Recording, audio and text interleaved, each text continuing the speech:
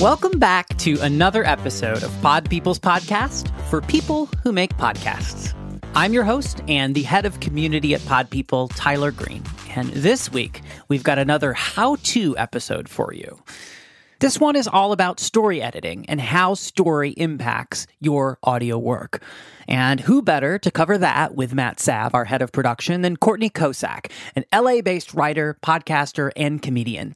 She's the executive producer and creator of Private Parts Unknown, which is a comedy sex travel podcast uncovering stories of love and sexuality around the world. And she's the executive producer of the Bellas podcast with the WWE superstars, the Bella Twins. In today's episode, Matt and Courtney use those shows as examples to cover everything from episode structure and interview prep to story editing and scripting. We're going to jump into the conversation with Matt, asking about how to best structure an episode.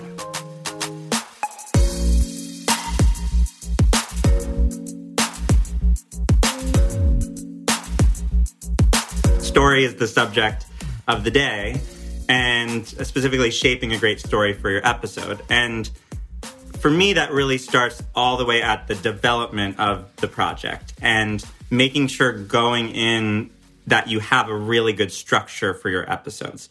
So I'd actually love to know, when you were developing Private Parts Unknown, did you go in with a set structure in mind, or did it kind of develop as you went along? So it does really change. When we went to Helsinki, we did a very kind of like NPR style narrative nonfiction, and some of them are more interview based. It totally varies how many voices are involved. Right. So yeah, usually the structure is a little bit more set in a project. Having a set structure is going to save you a lot of time. Yeah, well, I'm interested on a show like that then, where you get the opportunity to play around with structure. Do you still find yourself going into a particular episode with a sense of the structure? Or are you kind of having the fun of discovering it as you grab the material and go? I would say our travel episodes, they're usually like multi-part series, are the most inventive in that way, because we are going on a journey. And so it is like totally open, which I feel like is the best way to start that experience. So I don't necessarily know, like, we don't always talk to exactly the same people we thought we were going to talk to. Yeah. But we definitely get a sense of it, I think, as we're living it. And by the end, we're kind of like, hey, do you think it's like this kind of? And usually that sort of stays, at least to a certain extent. I think what's interesting about this is it brings up the difference. What we call at Pod People, we would define as a docu-style podcast, where you're going in and just grabbing all the material you can, finding the assets, and then you're going to shape the story in post, versus a more chat-style show where you can kind of just record it and shape it in post, but there's sometimes it helps to have a little bit of an idea of the invisible structure you're going to create around that chat. Yeah. So I actually am interested then on your other pod, the Bellas podcast. That one is a chat style show. So they're just turning on the mic and going and turning off the mic. But it does seem like there's some sort of invisible structure that's happening, or at least segmenting in that show. So can you tell me more about how you approach that one structurally? Yeah, that's an interesting case too. So we also play on the Bellas podcast. Right. But it does definitely have like a revolving set of, like, we're always going to do a cold open that's going to like kick us into the episode. We're always going to do what we call opening up part one, which is basically just like a little preview of what is to come. And then in almost every episode, they're going to open up, even if that is like a short, which is typically just between them, but sometimes it sort of melds into an interview also. And then we have a few other segments, but it is very rotating, which I feel like is the most reflective of their lives. Like, I'm never trying to force anything on them. Like, I love that it stays fresh, and like we just kind of course, there's like, okay, it's going to be a Mother's Day episode, or, you know, there are cases like that. But for the ones that could be anything, we just sort of let it take its own shape. Yeah, I love that. And there is, I think, a freshness when you have, you know, there's certain set segments that the listeners can have a familiarity with and get to experience every episode, but then keeping it fresh with some rotating segments, I think is really smart. I love to hear that playfulness with your approach to structure. In terms of then when you get to planning for particular episodes, what would you say is your approach then to identifying the best episodes for your shows in terms of topics? In terms of topics. Yeah. Okay. So with Private Parts Unknown, I think we try, because like sex positive, that's a huge spectrum. So I think we sort of, like when it's a question of should we do this or not, we sort of revisit our mission of like, okay, is this destigmatizing sex in some way or shedding an interesting light on something that people would have felt shameful about before? Or, like, are we sticking to our core principles with this? But things that do fall into that category also span a huge spectrum. Mm-hmm. So we still have a lot of leeway to talk about, all the different pillars of our show. There's still so much we can do, but I think, our guiding principle is like, is this our mission? Is this what we're trying to say with the show? And then with like the Bellas podcast, it's like, they're a brand and they are two like real human people. And so the humanness is really important in like showing the parts of themselves that are so relatable to other people and are authentic to themselves. And then like, they had a huge career in the WWE. Like people in that universe are still a part of their story, and anybody related to their businesses, other people in reality TV. It's like, what else fits in that universe?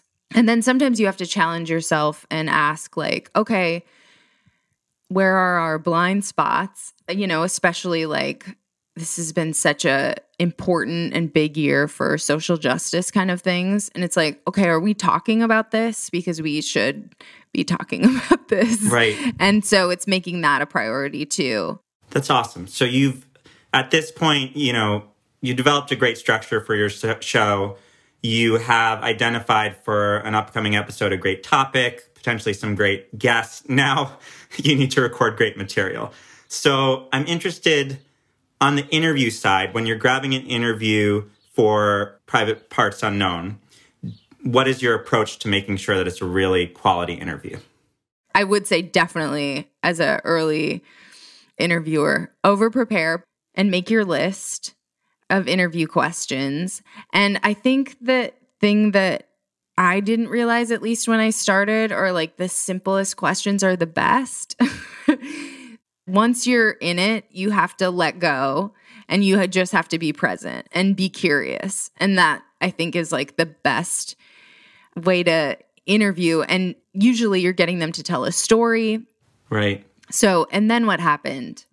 Can you still taste your grandma's pie? Yes, yes. What did that feel like when she said that? And going in with like at least a solid list. Oh, and the best interview question of all time is anything else. You must ask that at the end of every interview because that is where all the gems come from. Just you're saying anything else?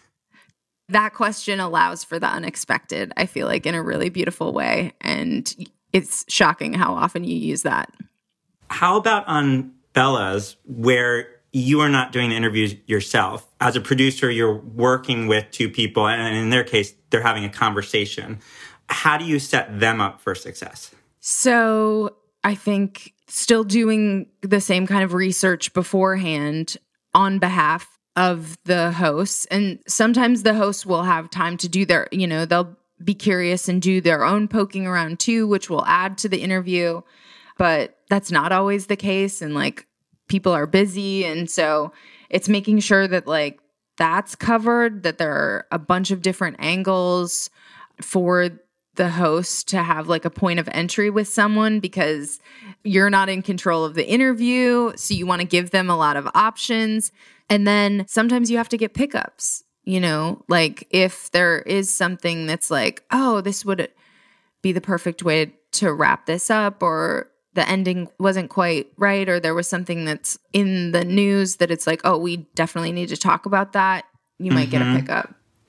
And then in terms of making sure there's an arc to the conversation, do you give them set topics and questions within that? Do you have any kind of prep doc, or as the show develops, they kind of are doing that story shaping themselves more naturally? Yeah. Prep docs are ideal. A lot of times we're working on like tight turnarounds with guest bookings. So that's not always. Sometimes it's like, here are a few links. You know what I mean? And then, yeah, I think it's trying to put the questions at the top that I think are like the best jumping off point, setting it up in the way that with the flow that I am kind of envisioning helps, even though the host might have another idea and jump around, and that a lot of times turns out lovely as well, you know? Sure. It's what's in your control, what's out of your control. Yeah. Knowing the difference.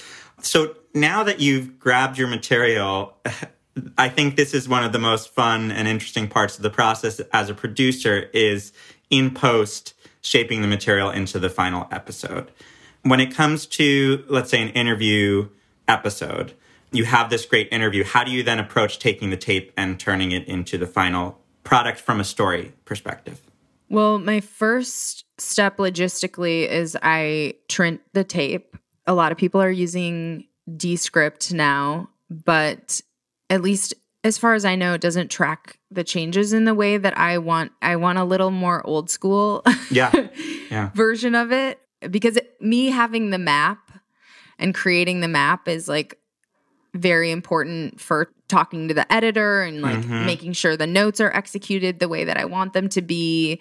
And it saves me a lot of time knowing where I made certain edits instead of being like, it's a free for all. We'll figure it out later. You tell me if that's a cut or not, you know? Yeah.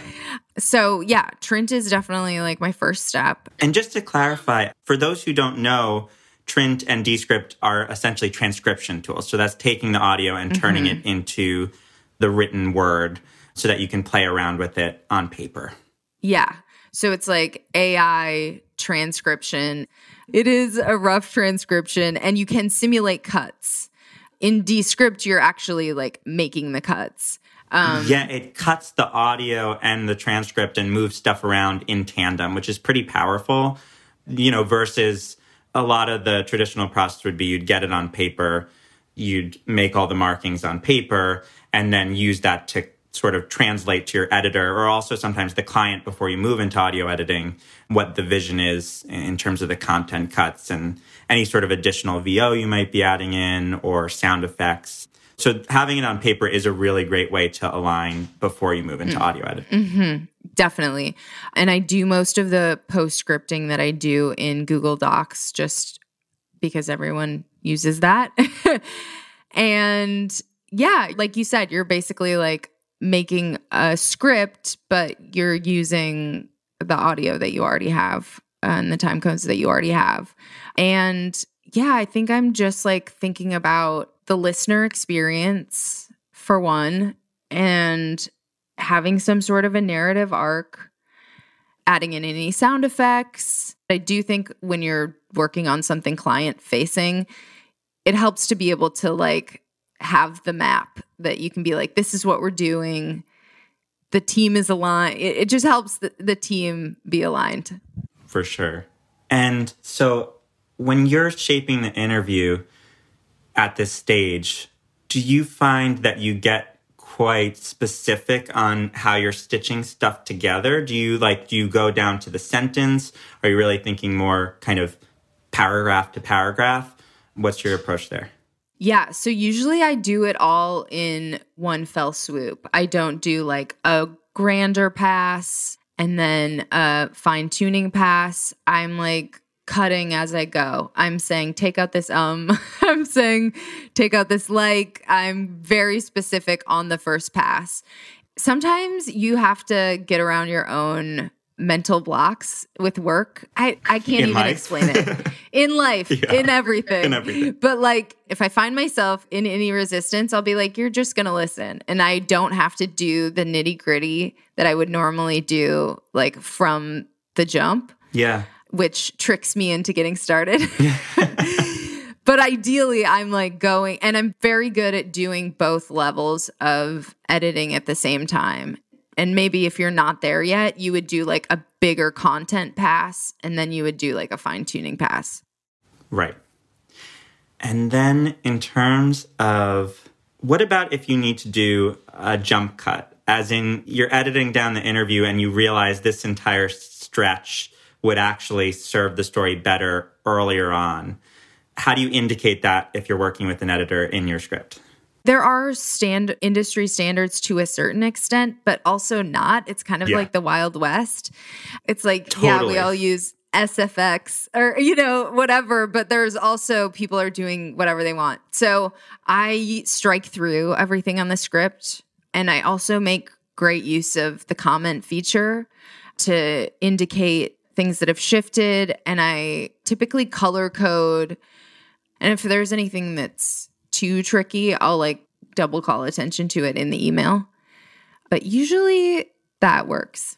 Yeah, I know sometimes when I'm indicating jump cuts, I'll actually write in jump cut and then take the time code and then add that stretch in and then jump cut. And the jump cuts I'll mark in the script in huge letters, size 16. So it's really clear to the editor that this stretch is coming from these time codes. I don't know if you do that as well. Yeah, like what you're saying with jump codes, for sure. I write jump and then it's highlighted in green. That's my thing. Nice. But I usually use that on like the first pass. And then if I'm editing anything with it, like on a V2, I will try to make my cuts, in addition to strike through, I'll make them red so that you can kind of see anything that's not red is like live script. Yeah, that makes a lot of sense. Well, I'm so grateful that we had you, of all people, on this episode, because it's just so apparent that you have played with so many different formats and structures and have really done it all. So thank you for your time. You know what I'm going to end on? Is there anything else? Is there anything else? I would just say taking those 10 minutes before whatever you're going to do, whether you're a guest or an interviewer or whatever, to just like meditate on what you're about to do and then let it all go and try to be as present as you can. That's like the key to everything for me. And so I'll send you off with that. Well, thank you again for being on and sharing your wisdom. Thank you for having me.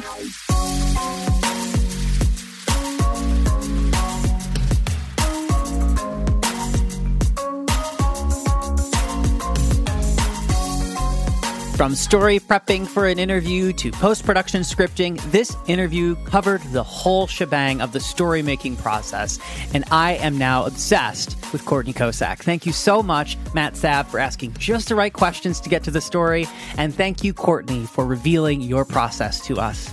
So useful. On next week's episode of Pod People's Podcast for people who make podcasts, we spotlight not just any community member, but a community member who is so darn awesome that we hired her ourselves as a matchmaker and a producer at Pod People. Not to mention, she is a kick-ass self-starter and producer of her own show, Broke Girl Therapy. I actually had a dream about it, but I just kept hearing like therapy, too broke for therapy. And so I just started writing everything down, and then Broke Girl Therapy just kind of came from that. The Pod People team is Rachel King, Ann Fuse, Matt Sav, Andrea Perez, me, Tyler Green, Danielle Roth, Sammy Reed, Isabel Genius, Ashton Carter, Stephanie Bashara, Alexa Brooks-Major, Devin Wilson, Priscilla Verlin, Madison Lusby, Brian Rivers, and Erica Wong. This podcast is edited by Katie Clarkson and mixed and engineered by Erica Wong. Find us on all the socials if you would be so kind. Instagram, Twitter, LinkedIn, Facebook. Is there anything else that you'd like to tell us? You can do that at hello@podpeople.com. Be sure to check out the show notes, which has all kinds of links for you, including a link to take our intake survey. If you haven't joined the Pod People community yet, that's the link in there. And if you don't want to go to the show notes, visit podpeople.com/audio-pros. I am now going to go listen to everything Courtney's ever written or produced. Bye-bye. Just at the end of this, if you're like, is there anything else that I should know about this or that I haven't asked you yet? Well, I'll definitely be trying that out at the end of this interview.